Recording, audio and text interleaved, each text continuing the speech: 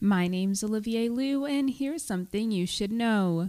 Students at the Maawnjidiing Wiingushkeng Centre for Indigenous Excellence and Land-Based Learning have participated in a traditional birch bark biting canoe workshop.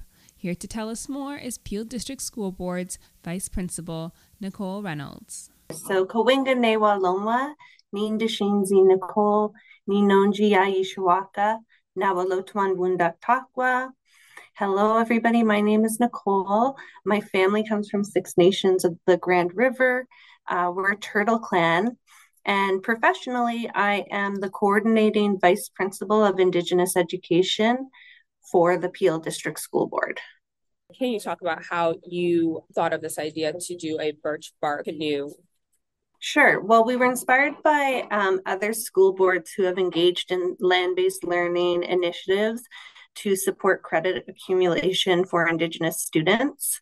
And we reached out to Algonquin canoe builder Chuck Commanda from Giddigun-Zibi to join us at the Maawnjidiing Wiingushkeng Centre for Indigenous Excellence and Land-Based Learning to lead and facilitate learning around building a traditional birch bark canoe, using traditional techniques, sharing teachings and stories, and embedding Indigenous knowledge systems into the learning process. So students who identify as First Nation, Métis, or Inuit, and in secondary school across the Peel District School Board were invited to attend this learning session.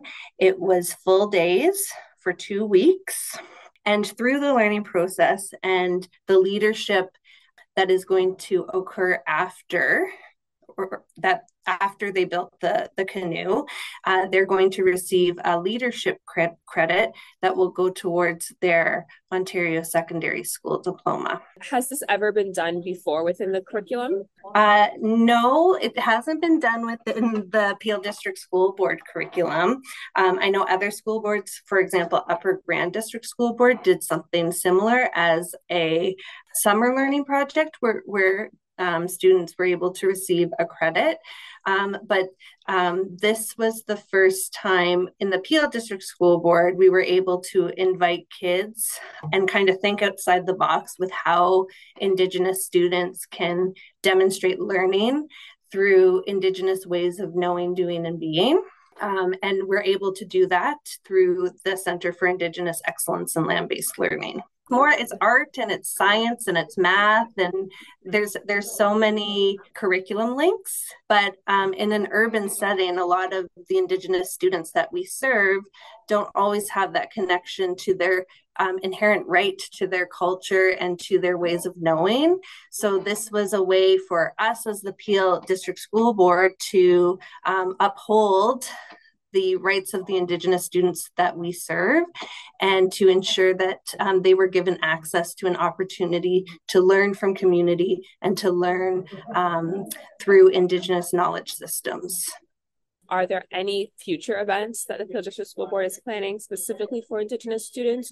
Yeah, absolutely. So last year, the Indigenous education team in the Peel District School Board opened the Maawnjidiing Wiingushkeng Centre for Indigenous Excellence and Land-Based Learning. And through that center, we're able to offer opportunities like the canoe builds, and we'll be offering that opportunity again in May. Chuck will be coming back and we'll be working with another cohort of students. We're also offering a co-op program where students will be maintaining and working an aquaponics lab as part of a food sovereignty program.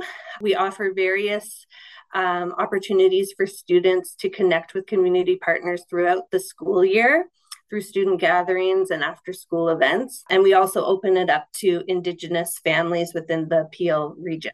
Nicole, thank you so much for being here. Anu Sheik for listening. My name is Nicole Reynolds. I'm coordinating vice principal for the Peel District School Board.